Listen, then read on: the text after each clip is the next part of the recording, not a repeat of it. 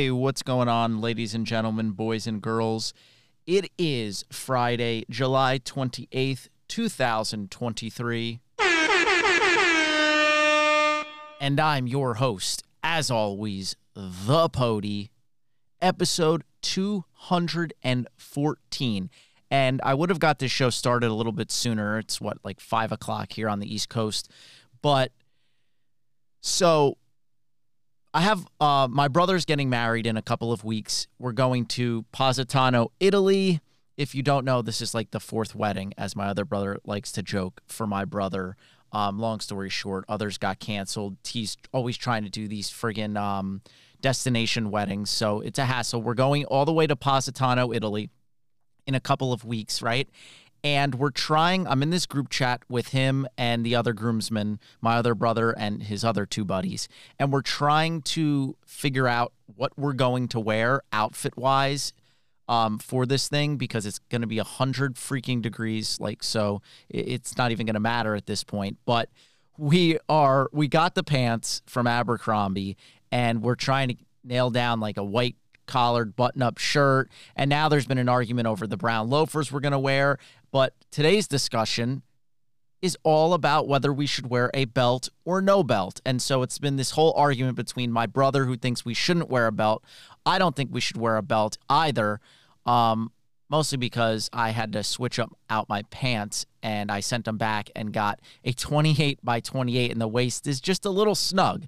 So the fact that I have to tuck a shirt into that and then a belt on top of that, it's not going to be all that comfortable. But this is just a whole ordeal. No one could figure out what the hell we're going to do, what shirt to get. It's been a pain in the butt. So if I'm a little distracted throughout the episode, it's because I'm receiving text messages out the wazoo right now, and I have been for the past hour on what outfit we're going to wear. So yeah, this is brutal. And my brother posted a pic. Yeah, I'm going to respond. Yeah, this is fuego. I'm putting. Okay. So we I actually have a lot to talk about today, much more so than last week's episode. And So we're gonna jump in. I mean, it's been an action-packed week, right? We've got the MLB trade deadline coming up. We've got Messi's debut, which was unbelievable. I'll get to that at some point. But I want to start off, and I'm gonna jump in. We're gonna talk about the NFL training camp. But without further ado, let's get this episode started. Episode 214 of This Week in Sports. Here we go.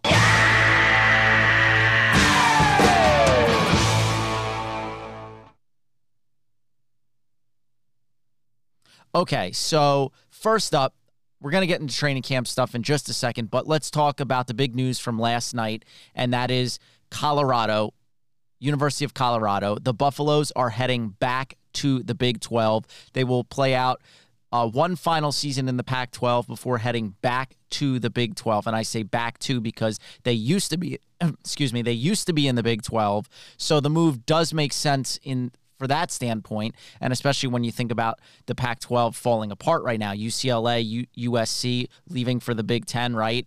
It might cease to exist. The Arizonas could really play a big role in whether the Pac-12 continues, because if they make a move, forget it. Then you have Utah. I mean, could this be the Pac-8? Like, what's going on here? But here's what played out. The Big 12 commissioner, Brett Yormark, secured a media rights deal that will pay Colorado approximately $32 million per year, while Pac-12 Commissioner George Kliavkoff, whatever the hell his name is, he has nothing. Nothing on the table. He hasn't really done anything. So, again, it does not bode well for the Pac-12, but big news.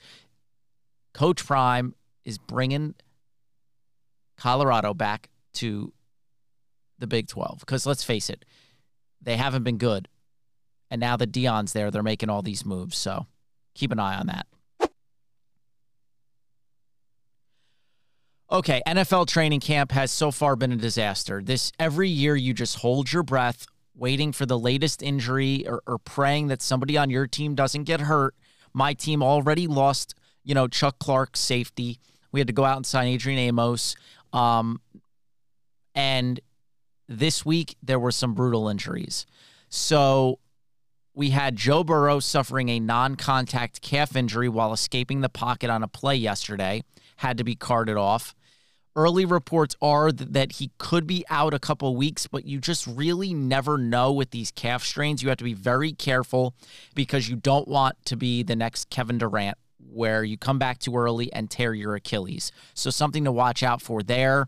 Then you have Jalen Ramsey. This was a big injury, torn meniscus, I believe. He underwent surgery today at 1 p.m., according to head coach Mike McDaniel, and he's going to be out for a much larger portion of time. So definitely the beginning of the season is not looking good. So, and he was their big offseason acquisition, one of the better corners in the league. So, yeah, not good. And then, that's one injury there with Jalen Ramsey. But they've had a lot of injuries already to the cornerback group, have the Dolphins. So it's, bleak. Some good news, if you're a Justin Herbert or Chargers fan, they agreed to a 5-year, $262.5 million deal with $218 million guaranteed. Oh, my God. That's right.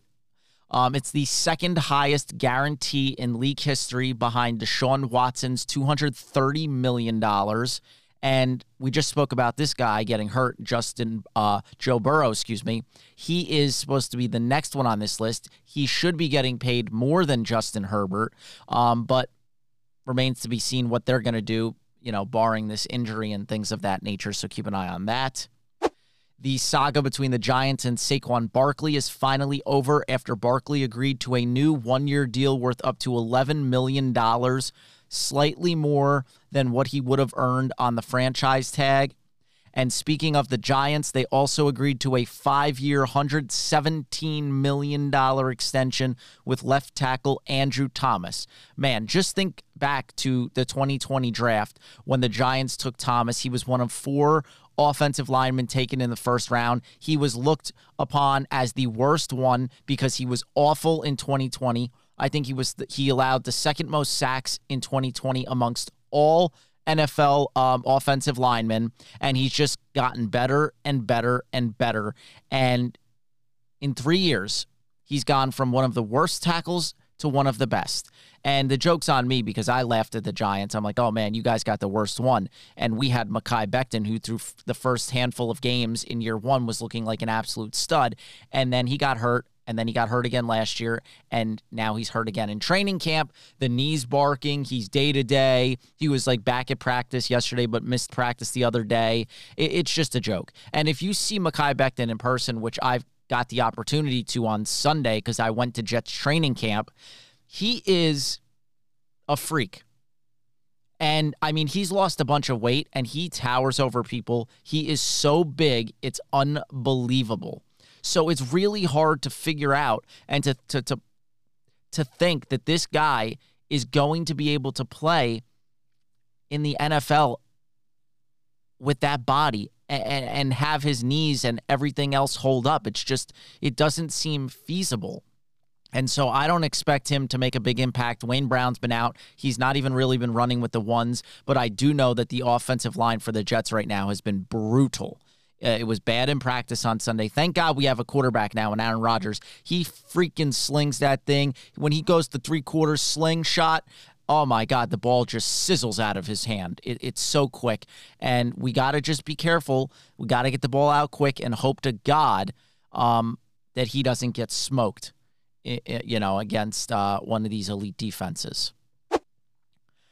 Where are we at? Okay, the Cowboys and cornerback Trevon Diggs agreed to a new 5-year, $97 million deal. That's 1 down, 1 to go. Of course, the other man being all-pro guard Zach Martin, who did not report to training camp amid his contract dispute. The Raiders, they signed cornerback Marcus Peters to a 1-year contract. And then listen to this one. This is a brutal injury for the Bills. Running back Nyheim Hines. I think he played in less than 10 snaps at the running back position, or he touched the ball like less than 10 times since the Bills acquired him from the Colts late in the season last year, right?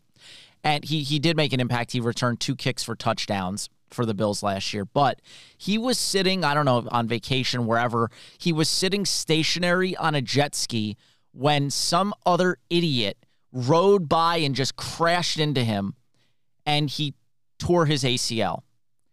I believe he tore his ACL. They said it was an ACL injury. He will require surgery and is out for the season, so I'm assuming he tore his ACL. He's lucky to even be alive. I mean, I think my brother and a couple friends were involved in a jet ski accident a number of years ago, and there was, some fear of being sued by whoever they hit or got, whatever the case was. I was like a little kid at the time. I don't remember the details. Nothing ever happened from it, but it was scary because there was thoughts like, man, like, could have died out there or whatever. You just never know when you're out on the open water. So yeah, scary situation, tough one for the Bills, but I'm not going to shed a tear because my Jets play the Bills Monday, week 1, and that's our rival, and we're trying to kill them and win a division for the first time seemingly in my lifetime. All right, now let's get to the meat and potatoes of this episode. This is the episode. This is this part in the segment in the show called When Stupid People Say Dumb Stuff. And today's spotlight features somebody who I thought was a pretty smart guy, somebody who won a Super Bowl, somebody who I thought could have won a lot more Super Bowls, but he tries to get too cute and tries to reinvent the wheel, seemingly, and that's why he had the most accurate passer in NFL history and could only win 1 Super Bowl. And that would be the guy that was suspended a year for the Bountygate scandal, who was played in a movie by Kevin James, the one, the only, Sean Payton. Let's give a round of applause, everybody. Yeah, Sean, yeah.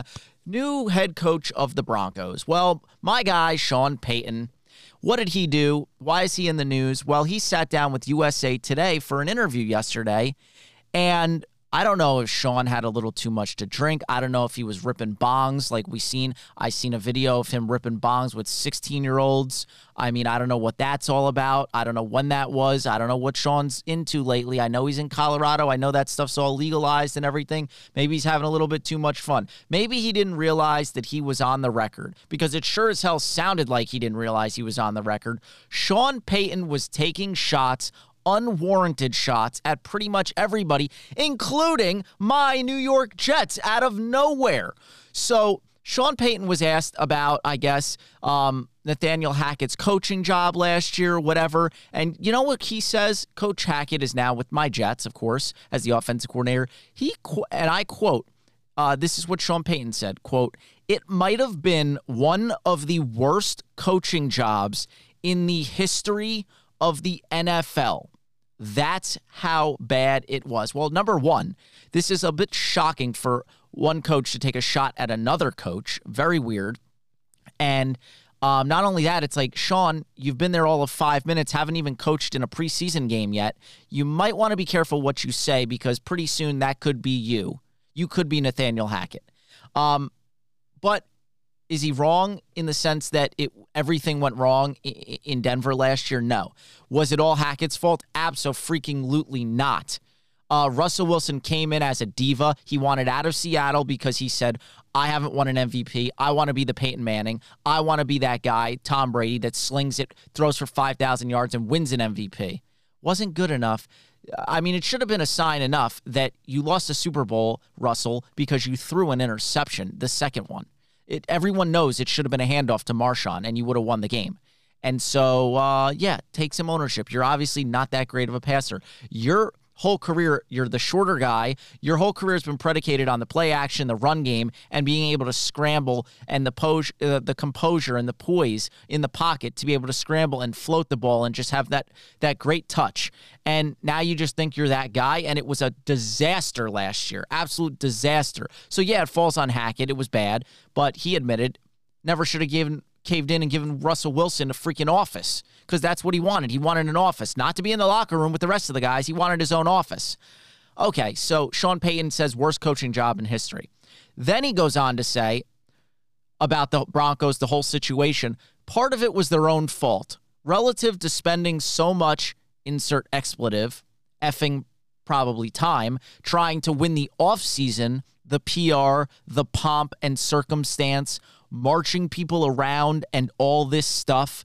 We're not doing any of that. The Jets did that this year. You watch. Hard Knocks, all of it. I can see it coming. I'll respond to that in just a second. But first, on Russell Wilson's performance last year, he says, it wasn't just Russell. He didn't just flip. He still has it. This BS that he hit a wall, shoot, they couldn't get a play in. They were 29th in the league in pre-snap penalties on both sides of the ball. Yeah, that's true. But why were they 29th? Because Russell Wilson probably didn't know the plays, and it was taking too long for him to hear the plays and get it in and yada, yada, yada, whatever. Why are you coming at my Jets? First of all, the whole Hard Knocks thing, we didn't even want that, okay? They forced it on us, and now guess what? I welcome it. Because last time we were on Hard Knocks, told you guys last week, we went to an AFC championship game, baby. And pretty soon, we might, it might take till next week, but I'm not going to sit here and hide behind it because I'm not scared. I'll say it right now. I'm not jinxing it. We will sign Dalvin Cook by next week. That's a promise. And if we don't sign him by next week, we will sign him eventually. I think Dalvin Cook wants to be a New York Jet. I don't think he wants to go to Miami. I think he has people pulling him towards Miami because he went to Florida State and all that stuff. But I truly believe he comes to the New York Jets. And I think that's what he wants. That's what we want. Let's make it happen. So that's number one. Number two, coach your team. If I'm the Broncos ownership, I am pissed that he said this because he's taking direct shots at us. He's taking direct shots at his own franchise. And I get the whole thing where he's like trying to defend Russell because clearly Russell is just some weird, weak, Broncos country. Let's ride. Like, just cringy beyond belief. And the fact that he is so egomaniacal that he needed his own office, like, bro, you're not that guy. The Broncos have paid you so much money, over $200 million. They're stuck with you. And yeah, he was awful last year. You can't put that on Hackett. You really can't. Hackett made Aaron Rodgers a back-to-back MVP, and he's going to do it again with the Jets. So don't sit here and try to tell me that Hackett just didn't know what he was doing. Hackett didn't forget how to play calls, or call plays, rather. So something's got to give. Russell was horrible. The whole team probably soured on Russ. You've seen the videos on the sideline. He's yelling at his teammates that they got to talk and yell out what plays are coming in for the defense and all sorts of stuff. Like, just so cringy. And nobody went to his birthday party that Sierra threw him. I mean, just a joke. So good luck, Sean Payton. Good luck. You painted yourself in a corner, and now you're stuck there, and you're digging that grave deeper and deeper. And I've just got one thing to say to Sean Payton. One thing. Okay? And that is week 5, I believe it's October 8th in Denver. Otherwise, I'd be going to this game. I just got one thing to say, baby. Bart Scott said it best. Can't wait. That's right. I can't wait. When Hackett and Rodgers, they're circling that in the calendar right now. And we're going to run up that score, baby, in Mile High. And what makes it even better is my group chat with my friends, Nick, who has been on this podcast, and then Priyank, and my other buddy, Brian. We're just going at it because Nick is the lone Denver Broncos fan, and he's talking all this crap about the Jets. And he is in for a rude awakening because we are going to lay the smack down. It's like the whole, can you smell what the Rock is cooking? Oh, baby, you're going to smell what the Jets are cooking when they fly into Mile High October 8th, baby. That's going to be my Super Bowl. My pre-Super Bowl, because the Jets are going to be in the Super Bowl later in the year in February. But I can't wait. I will have to crawl into a cave and hide if the Jets don't beat the Broncos in Week 5. But boy, I am going to be unbearable if they beat the Broncos in Week 5, October 8th. So bring it on, Sean. Bring it on. And you know damn well, because it came out today, a few hours ago, that he's squirming in his boots. Sean Payton already recounted his statements, and he apologized, and he said he had regrets. These were statements made yesterday. So already he's like, oh, shit. What did I say? What did I do?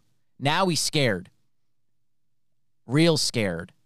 And I'll tell you what, a real man doesn't back down from a challenge. He said those words. He talked all that shit, and he called out the Broncos. He called out Hackett. He called out the Jets. Just own it, bro. Just own it. Don't try to walk it back now and apologize. Oh, no. You said it. You said it. You ain't apologizing now. I don't want your freaking apology. Just be ready. Week 5. That'll be your apology when we laid a smackdown on them Denver Broncos. And it's going to be that much sweeter because it's in Denver. 48 points we're putting up. I left 42. I'll say 42. 42 to 14. That's my prediction. And guess what? Broncos country. Let's ride. Okay. While we're on the topic of the Jets, just real quick, I'm talking all these contracts and everything. Aaron Rodgers decided to take about a $35 million pay cut the other day, which means he has, I heard $100 million, but then I think I saw $75 million. So more than likely, he's coming back next season. So if he were to not come back and retire after this season, he leaves all that money on the table. So that's never going to happen. And he's already said as much. He's loving his time here. Sauce Gardner, got him this custom diamond chain thing, whatever. I mean, they're loving it here. He's loving it here. The Jets players are loving having him here. It's just been, everything's great. He feels good, you name it. So that's great. And then it gives the Jets flexibility to go out and sign a Dalvin Cook. And it just makes so much sense with Hard Knocks going on. It would make for such great TV. You bring in Dalvin Cook. Oh, just please bring in Dalvin Cook. If for nothing, just for week 1. Because we don't know that Breece Hall is going to be, he's not going to be 100% back and healthy by week 1. He's going to play, but if you could just please get Dalvin Cook for week 1, I don't care what happens after that. I just want him for week 1 so we can beat the Bills on Monday Night Football.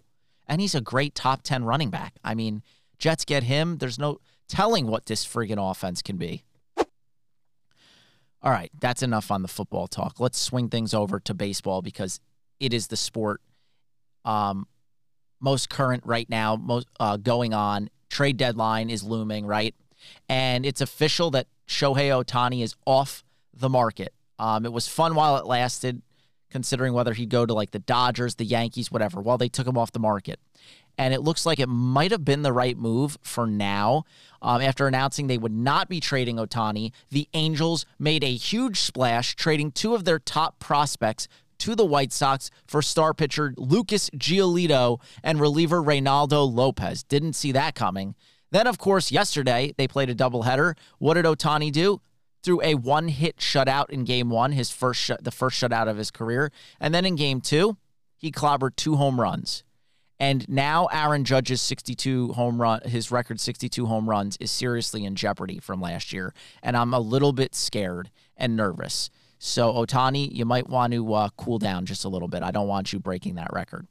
And how about this? The Angels are tied with the Cubs for the best record in baseball over the last 10 games, as both teams have gone 8-2. And both teams that were looked upon as probably going to be sellers. And now it's like Marcus Stroman was supposed to be that top pitcher that was on the trade market. And now the Cubs are kind of in the mix here. And they're 1 game under 500 at this rate, and the Angels sit just 3 games back of a wild card spot, and they're facing the Blue Jays, who currently hold the final wild card spot in a weekend series starting today. So just crazy time in baseball, ladies and gentlemen.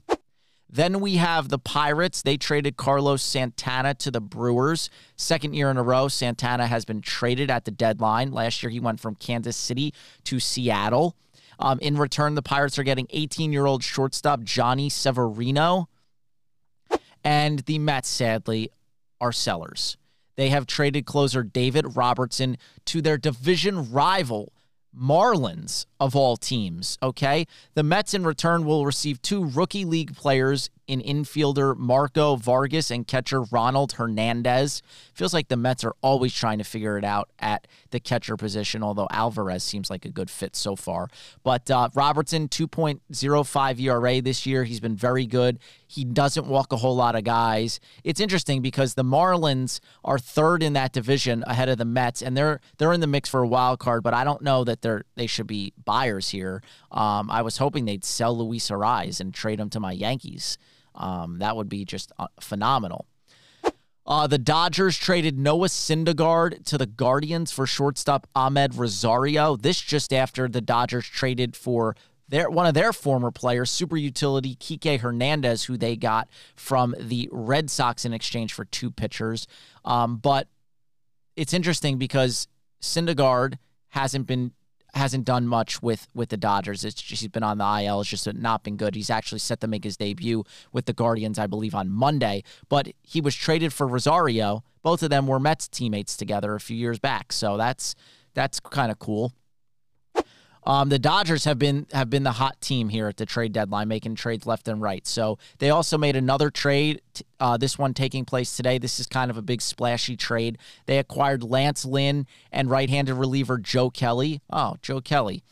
We all know Joe Kelly. The White Sox receive right-handed starter Nick Nastrini from Double-A, right-handed reliever Jordan Leisure of Double-A, and outfielder Trace Thompson, the brother of Klay Thompson, who was originally drafted by the White Sox. So I think he's now played for the Dodgers twice and now the White Sox twice. So that's cool. And quick note on, well, not cool that he's leaving a contender and going to a team that won't make the playoffs. That's sad, but hopefully he'll play more. Quick note on Lance Lynn. He has the highest ERA of any qualifying starter in baseball. It's over 6.4, and he just had a brutal start against the Cubbies a couple days ago. So, yeah, maybe he'll, we all know the Dodgers can develop pitchers, so we'll see if he has any impact on their starting rotation. The Marlins were not done. They made another trade, this one with the Twins. They swapped closers. Minnesota sent embattled reliever Jorge Lopez to the Marlins in exchange for reliever Dylan Floro. Lopez was actually acquired almost a year ago exactly, August 3rd or August 2nd of 2022. Was acquired from Baltimore for 4 players. He was 4-2 with 3 saves, 27 strikeouts, and a 5.09 ERA in 35 and a third innings this season. Not great. And actually, since joining the Twins, Lopez has blown 7 of 13 save opportunities, including 4 this season, and he had an overall ERA of 4.81 in 58 innings. And guess what? Lopez has been on the IL since last month for mental health.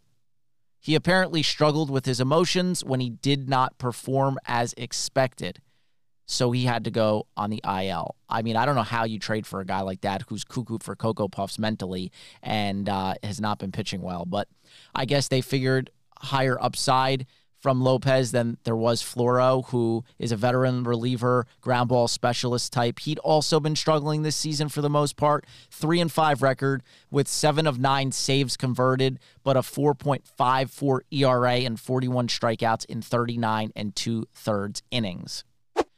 The big news of the day, though, the Yankees, they begin a huge series with in Baltimore this weekend, and I'm hearing that tonight is the night that Aaron Judge is likely to return. I have not seen the lineup yet, but I'm hearing that, yes, Aaron Judge is coming back tonight. So if I'm wrong on that, sorry, but at least he's coming back sometime this weekend. Can he save the Yankees season? Who knows? But I'm also hearing rumors that we're trying to target Randall Grichuk or Cody Bellinger. I know Cody Bellinger just hit his 15th home run. He's going to get traded somewhere, but Cody Bellinger is a high-volume strikeout guy. I don't want Cody Bellinger. We need a guy that can hit for average. I mean, Grichuk isn't like going to blow me away, but at least he can hit for better average, but he's not the answer. Go get us somebody legitimate. Like, send the system and get me some Luis Ariz. Please, God. Okay, here's some great, awesome, super-duper news that we found out about earlier this week. My favorite person alive, the one, the only, Rob Manfred, received a 4-year extension through the 2028 season. If you can't tell, I'm just so excited for this. Yeah, not a fan. Okay, that's my baseball news for now. If any other trades break while I'm doing the episode, I will let you guys know. Scary, scary moment for LeBron James' eldest son, Bronny James. So on Monday, Bronny James was practicing with USC. He is going to be an incoming freshman this coming year. And he collapsed, suffering a cardiac arrest. This is very unusual in athletes, let me tell you. Thankfully, the quick and swift medical response by USC Athletics saved his life. He was in the ICU for not too long. He actually was released from the hospital yesterday and is at home resting. This, I'm telling you, this is so unusual. Okay? We all know what happened with the guy with the Bills, and it happened with the Florida player a few years back, but he had athlete's heart. Then he went on to K-State, and he was fine. But Bronny is just 18 years old and in peak athletic health. Not to mention, his father is one of the most physically gifted athletes of all time. So I'm going to be very curious to see what exactly caused this. I know you're getting a lot of, vaccine speculation that caused some issues, with myocarditis and all sorts of things, but I'm not speculating on anything. LeBron came out, he thanked everyone for the love, and he said they will have more to say when they are ready. So I am going to be sitting on the edge of my seat waiting to find out what exactly happened to Bronny James, because that is very scary, and that should not have happened to an 18-year-old Division I athlete. Okay, continuing this trend of basketball, let's jump over to the NBA real quick. Haven't talked much NBA, but Jaylen Brown's new contract with the Celtics marks the biggest deal in NBA history, so it is worth noting. Yes, I'm talking about Jaylen Brown, not even the best player on his own team. It's $304 million over 5 years with the Supermax designation. Oh, my God. Is it blasphemy? In the words of Stephen A. Smith, yes, but this is the world we live in. The luxury tax just keeps increasing year after year, so it's possible next year Tatum, his teammate, is going to see a contract which pays him $70 million a year. Crazy. But yeah, this is the world we live in. Shoot. I mean, Mike Conley briefly held this distinction as the highest paid player in the NBA back in 2016. So it's just the biggest contract in the history of the NBA for now. Okay, in other news, speaking of contracts, Kylian Mbappe, the 24-year-old French soccer phenom, was reportedly offered and turned down an offer by Al Hilal. It was a 1-year, this is a Saudi-based team, I guess, or whatever. It was a 1-year, $776 million deal. These amid rumors that he will be joining Real Madrid in 2024. $776 million, and they were going to pay like the highest fee in history to get him, which was like 300-something million, putting this over $1 billion, and he turned it down. 1 year ain't that long, bro. Just go there and you're a freaking billionaire, just about. That's insane amounts of money. But it was funny because Giannis posted on Twitter and stuff, and he's like, hey, I kind of look like Mbappe. Do you need me instead? Like, I'll take that. I'll take that contract. And LeBron said the same thing and whatnot. So, yeah, just wait. These guys will start offering NBA players contracts soon enough, and that's when it's going to get scary. We're already seeing, the PIF and their reach in sports. So but that's just, that is crazy, man. Crazy. The fact that he turned that down, it is unbelievable. Like, what, are you scared to go live there? Whatever, change of scenery? I don't care. I would have taken that money 100 out of 100 times, no questions asked. But that's me. I'm poor, right? I'm not some generational soccer talent that already has more money than most and more money than he could think of what to do with, probably, right? So just, wow. Speaking of soccer stars, Messi has made his presence known since joining Inter Miami, right? In his first game, you couldn't have drawn up a better movie, right? The very first game, it's tied 1-1 in stoppage time. Messi gets a free kick just outside the 18, just outside the box. And what does he do? Well, take a listen for yourself. Here it is. Messi! Could it have been any other way? Magnificent!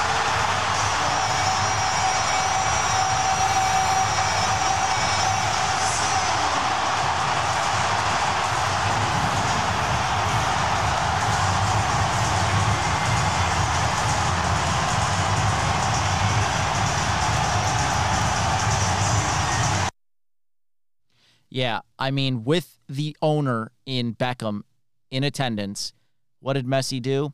He bent it like Beckham right into the upper 90, top left corner. Is just, I mean, it was just brilliance at its finest. And then what did he do in his second game with Inter Miami?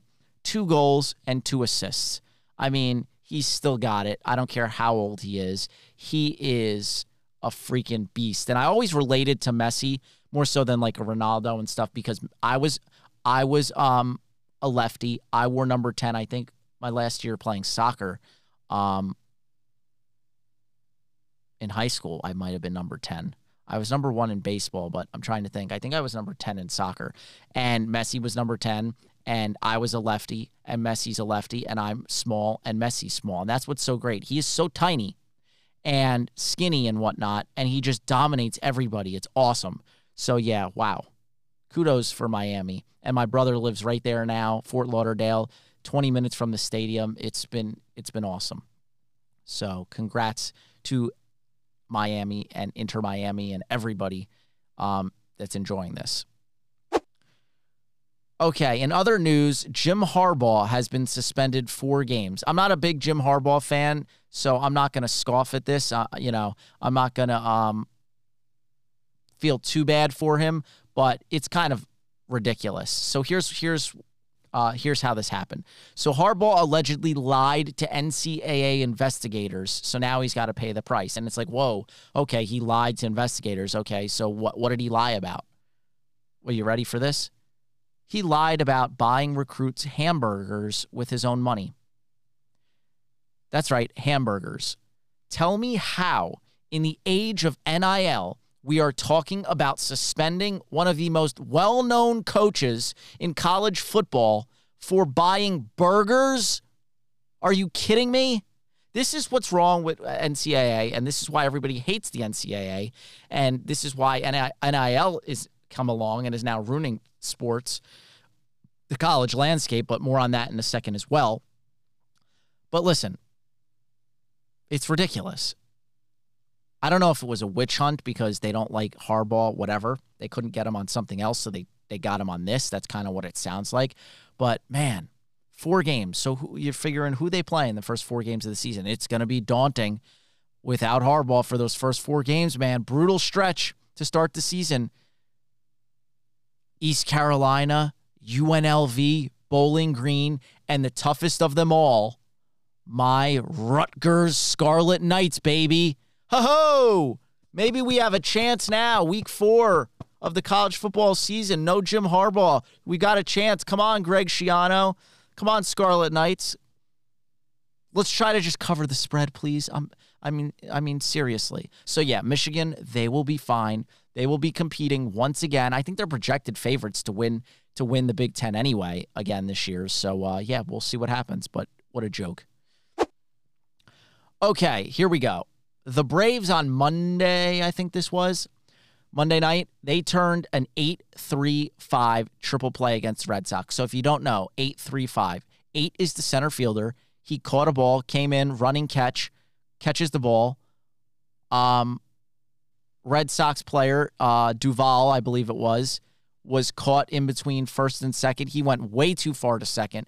That is one of those plays, though, like where you got to go at least halfway or a little more, because if that ball does drop in front of him, you're in no man's land. You got to make it to second, or if it's caught, you've got to get back to first. So he just decided, I'm going to go further towards second. Well, it's caught. Michael Harris then easily flips back to first for the out. Matt Olson throws back to third because this kid Yoshida, I don't know how they do it in Japan, but for some reason, he tried to run to third base and was thrown out by about 10 feet. So listen to this whole thing play out. Just wild. And this all while the Red Sox are in some lemonade, Savannah banana type ugly-ass uniforms.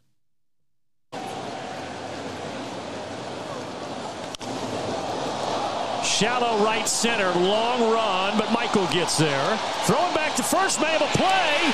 Double to Morphin, maybe a triple play. It is unbelievable. Just how they drew it up. Well, if it wasn't cloudy, I would now be checking for a full moon. No question about it. We have seen it all tonight. Michael started it. It's an 8-3-5 triple play.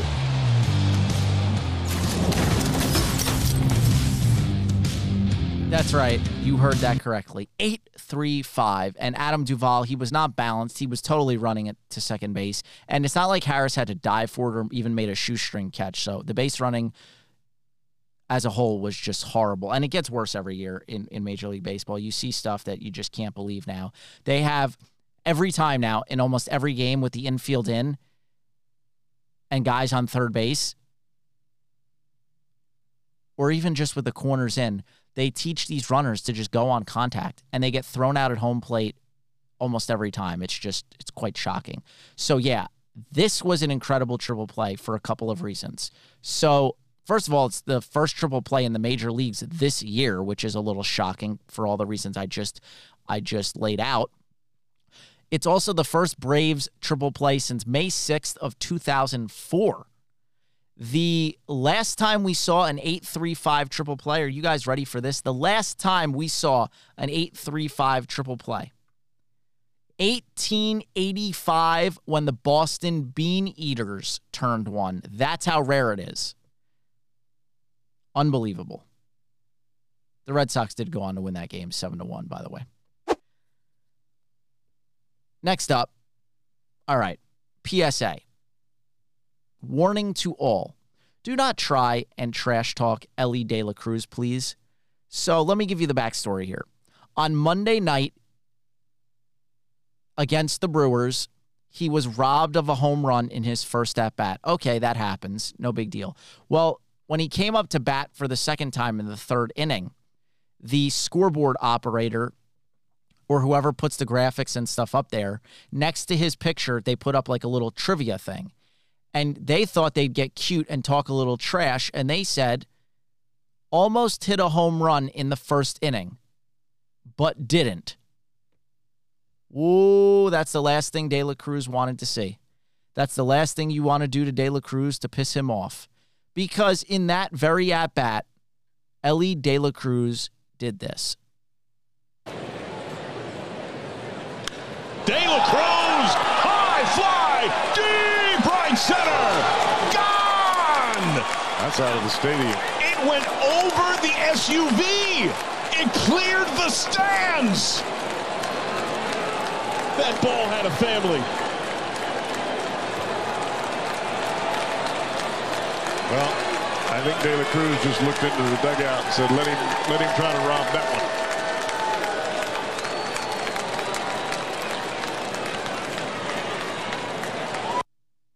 Yeah, so Elly De La Cruz hit a 456-foot bomb that went out of the stadium. He's the most fun player to watch in baseball by far this year. Then, speaking of the Brewers, we had this young 23-year-old Bostonian kid make his debut for the Brewers on Saturday. And there's no joke, this could have been one of the greatest debuts in the history of Major League Baseball. Sal Frelick went 3 for 3 at the plate with an eventual, with a game-tying single and a sac fly in the 8th that proved to be the game-winning run. And that's not all. He also made 2 diving catches, unbelievable defensive gems in right field in the 6th inning. What an unbelievable debut. So take a listen. Sal Frelick, these are the 2 catches he made in the 6th inning. Assignments away. Ozuna goes the other way. Well-struck ball. Frelick back to the track. At the wall. Leaps and makes the catch. What a play. Welcome to the bigs on the defensive end for Frelick.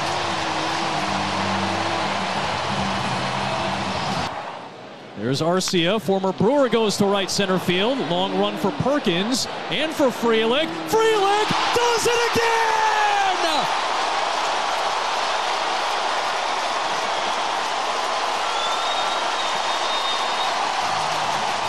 A jaw-dropping debut on defense for the Frelick family. Yeah, those 2 catches. The second one was better than the first one for sure. And then that was in the 6th inning.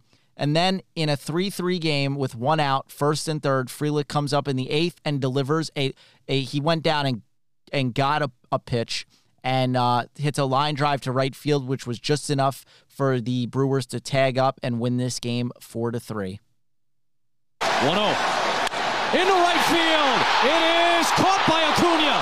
Off from third to Thomas. Here comes the play at the plate.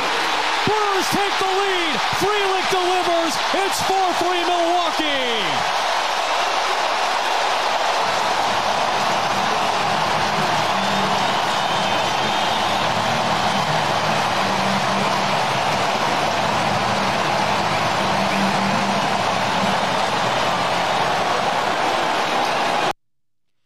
Yeah, so unbelievable debut by this kid, Sal Frelick. He also hit his first home run this week as well, and he was batting 4th in just his 2nd game. Just unbelievable. So cool stuff there. Okay, so I just talked about the college football landscape a little bit. Now, what I want to talk about is there's been a new NIL bill introduced. So Democrat Joe Manchin, along with Republican and former college football coach Tommy Tuberville, Senator Tommy Tuberville, introduced a bipartisan bill Tuesday that would create a number of changes to NIL rights in college sports. And I'm all for this. Why? Because, well, I'll get to that in a second. But here we go. It's called the Protecting Athletes, Schools, and Sports Act, would create a registry that would serve as a publicly accessible internet website on which the Federal Trade Commission shall publish and frequently update anonymized and aggregated name, image, or likeness data. That's a mouthful, but it would also ban any state laws regarding revenue sharing, ostensibly a response to a proposed California state bill that called for schools to pay salaries to college athletes that could reach as much as $25,000 per year. Insane. This would also grant the NCAA the discretion to ban certain NIL deals, such as gambling or alcohol sponsorships. I don't know if I'm a fan of that one, but that's fine. And then the NCAA would be the enforcing body for such rules, though the Federal Trade Commission would assist in that regard and handle the registry and the registration of agents. This is the key. The transfer portal would be greatly altered, with players only able to switch schools without losing a year of eligibility if they had already been at their current school for 3 academic years. And then they will be making exceptions for coaches leaving the school or a death in the family. Those would be granted. And I know this is going to get pushback, but I am for it because players are leaving every year now. Players are leaving one school just to go to another school because they're getting a better NIL offer, and it's swallowing up the little guys. The smaller SEC schools, the smaller Big Ten schools cannot compete with the Michigans, the Ohio States, the UCLAs, the USCs, because they're getting more money at these schools. They have better donors. They have better sponsorship deals, better everything. They live in better cities with better access to media. It's just crazy. So this would kind of put the kibosh on that and give greater parity to everyone, in my opinion. We have more Northwestern news, and it's not great, but on Monday, a former volleyball player announced through her lawyers a forthcoming lawsuit against the school over hazing allegations. So, hey, while the going's hot, come get it. Athletes from every sport seemingly are just going to come out now and try to sue the school and get theirs. So, yeah, this is just brutal for Northwestern. And I mean, like, what's been going on in that athletic department? I mean, have the athletic director's got to go at this point? Hello, every sport is having hazing and all sorts of issues. Then you're doing something wrong, buddy. You're doing something wrong. And meanwhile, former football player Lloyd Yates, he publicly identified himself as a plaintiff in a lawsuit over football hazing allegations. So, yeah, this is just a whole mess. I said last time, I don't think that the hazing stuff was crazy to the point that I think Fitzgerald really should have been fired, especially since he's their most successful coach ever and he's a legend there. But I do get it. This is the world we live in. You have to take this stuff seriously. And ever since, the whole Jerry Sandusky stuff, this is just a no-no, and especially the Larry Nassar stuff. This just cannot go on, and it can't happen. So, yikes. And then finally, or last but not least, Brian Harman won the British Open. He dominated on the greens, needed just 106 putts to finish the tournament, the fewest ever in Open history. Todd Hamilton, who I never even heard of, to be perfectly honest, held the previous record of 109 at the 2004 tournament. And get this, Harman didn't miss a putt within 5 feet the entire weekend, which if you play golf, it's very easy to miss 5-foot putts, and multiple pros did it in the Open themselves. So Harman is just the 5th lefty to win a major, joining Phil Mickelson, Bubba Watson, Bob Charles, and Mike Weir. Crazy stuff there. Also, congrats to Fred McGriff and Scott Rowland, who are officially Hall of Famers. So that's really cool. All right, what's on TV this weekend? Well, this isn't on this weekend, but of course the World Cup is on all weekend. The U.S. women's national team, however, though, they will be playing their next matchup against Portugal on Tuesday after tying with the Netherlands. And God, I was so close. So I'm watching that game with my sister on our big 75-inch TV in our TV room. Came on at 9 o'clock, of course. And I know U.S. beat the Netherlands in 2-0, I think, in the finals in 2019. I know the Netherlands is a good group, but we're the USA. All right, we got off to a slow start against Vietnam, only winning 3-0, so I expected big things. And 17 minutes in, we were down 1-0. And when it went to halftime down 1-0, I said, I'm betting USA. They are plus 300 on the money line, so I threw 50 on it to win a good chunk of money. And second half starts, and we look a little sluggish. We made one sub. Rose Lavelle came in. I know she was dealing with, I think, a knee injury. Wasn't sure if she was going to start or not coming into this tournament. So she's the sub, comes in. She's making a big impact early on, and the U.S. is able to tie the game. There's a scuffle between one of our players, one of their players, Lindsey Horan, and actually one of her teammates from her club team. They got into a bit of a scuffle. And then we get a penalty kick, a corner kick. And I was saying all game, because I was a lefty, I said, we need a lefty to do these corners, at least on the one side, because they can bend it towards the goal. And it's just so much easier to get it into the goal or to get a header and score. And finally, Lavelle was that lefty, and she kicks the corner, and Horan comes right in, and boom, heads it right in. Boom. USA ties the game 1-1. Let's go. New life. I just need to win this game. Just get out of here. No ties, no losses, and we win. And a few minutes later, boom, Alex Morgan scores. Great through ball, and she gets the goal. And immediately I knew it. My sister was all excited, but I never cheer in soccer on the goals because there's always freaking offsides. And she was offsides by a hair. One of the worst rules in sports. Get rid of offsides. We want more goals. We want to see scoring. just missed, and we dominated the second half. Dominated. And there was a scary situation late in stoppage time, I think it was, right at like the 92nd or 93rd minute, where we almost gave up a goal and lost the game. But otherwise, we dominated that whole second half, ended in a tie. We're most likely going to win the group after we beat Portugal on Tuesday. So, the three-peat is still intact, but I lost some money, and I'm not too happy about it. And in speaking of the World Cup, real quick, there's this Korean-American teenager, Casey Fair. She made history on Monday night. She's playing for South Korea. In their match against Colombia, which they lost 2-0, surprisingly, she became the youngest player, age 16, to debut in a World Cup. That is just unbelievable. And who knows why, maybe she'll play for U.S. As she gets older. I'm not too sure. But I know one of her parents is from Korea. We've also got two pretty damn good fights taking place on Saturday, both UFC and boxing. First in UFC, we've got UFC 291. The card isn't great, but it's good, and it culminates in the main card between Justin Poirier and Justin Gaethje, so that should be fun. But it's conflicting. It's going right up against boxing, and boxing's been dying of late, but this, honest to goodness, I'm not a big, UFC or really boxing guy at all, but I'm going to watch the boxing over the UFC. I really am. We've got Errol Spence Jr. versus Terrence Crawford. This is the biggest, this is no cap, this is the biggest boxing match since Pacquiao Mayweather.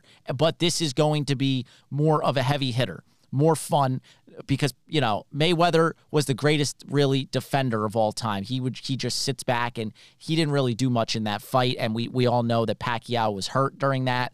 But both Spence and Crawford are a combined 66-0. Spence is 27-0. Crawford 39-0. And Errol Spence, if you recognize that name, that's because he's the guy that was involved. I think it was in Vegas a few years back. He was involved in a crazy car crash. He might have been drinking or something. And he was lucky to be alive. And the fact that he didn't sustain injuries to the point where he couldn't box again was really, really lucky on his part. So he's still going strong. 27-0, Crawford 39-0. I can't wait for this. Of course, because he hasn't fought as much as Crawford, Spence is the slight underdog. And, man, it's going to be a tough one to predict, but I've seen people leaning towards Spence on this one. So we shall see exactly what happens. I'm excited for this weekend in sports, though. I want to see if Judge comes back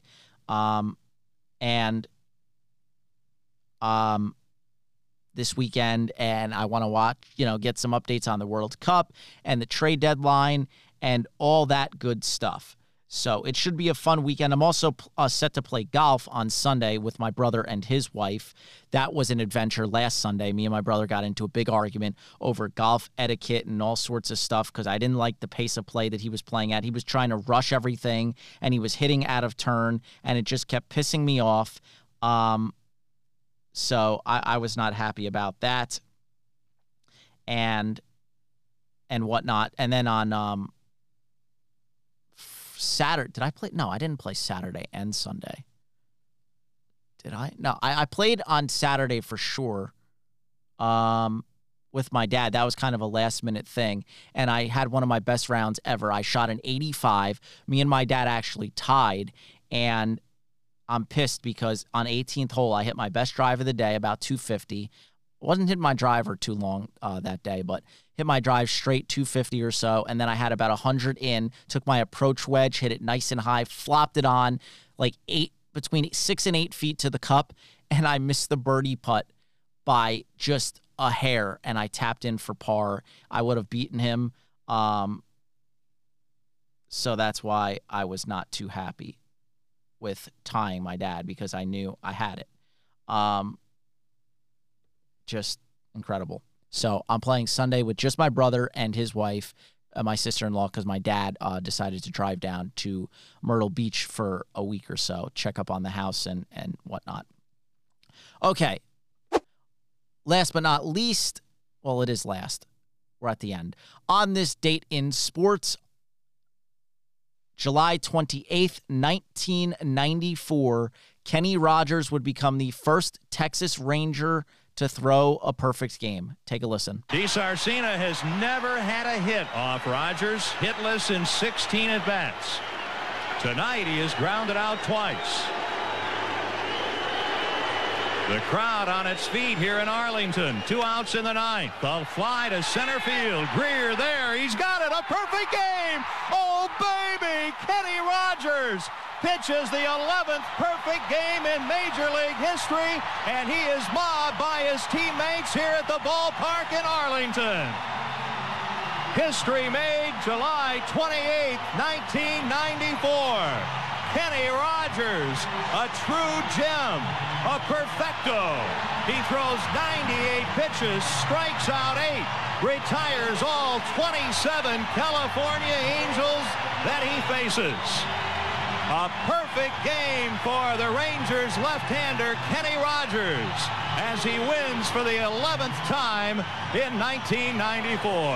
Oh, what a sight, what a thrill here in Texas tonight. Okay, so there you have it. That just about wraps up this show. I appreciate everyone for tuning in. This has been episode 214 of This Week in Sports.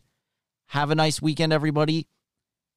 We're almost in August, so the summer is quickly coming to a close. It always goes by so fast, but I will hopefully see you guys next week for another episode on Friday. This has been the Pody signing out.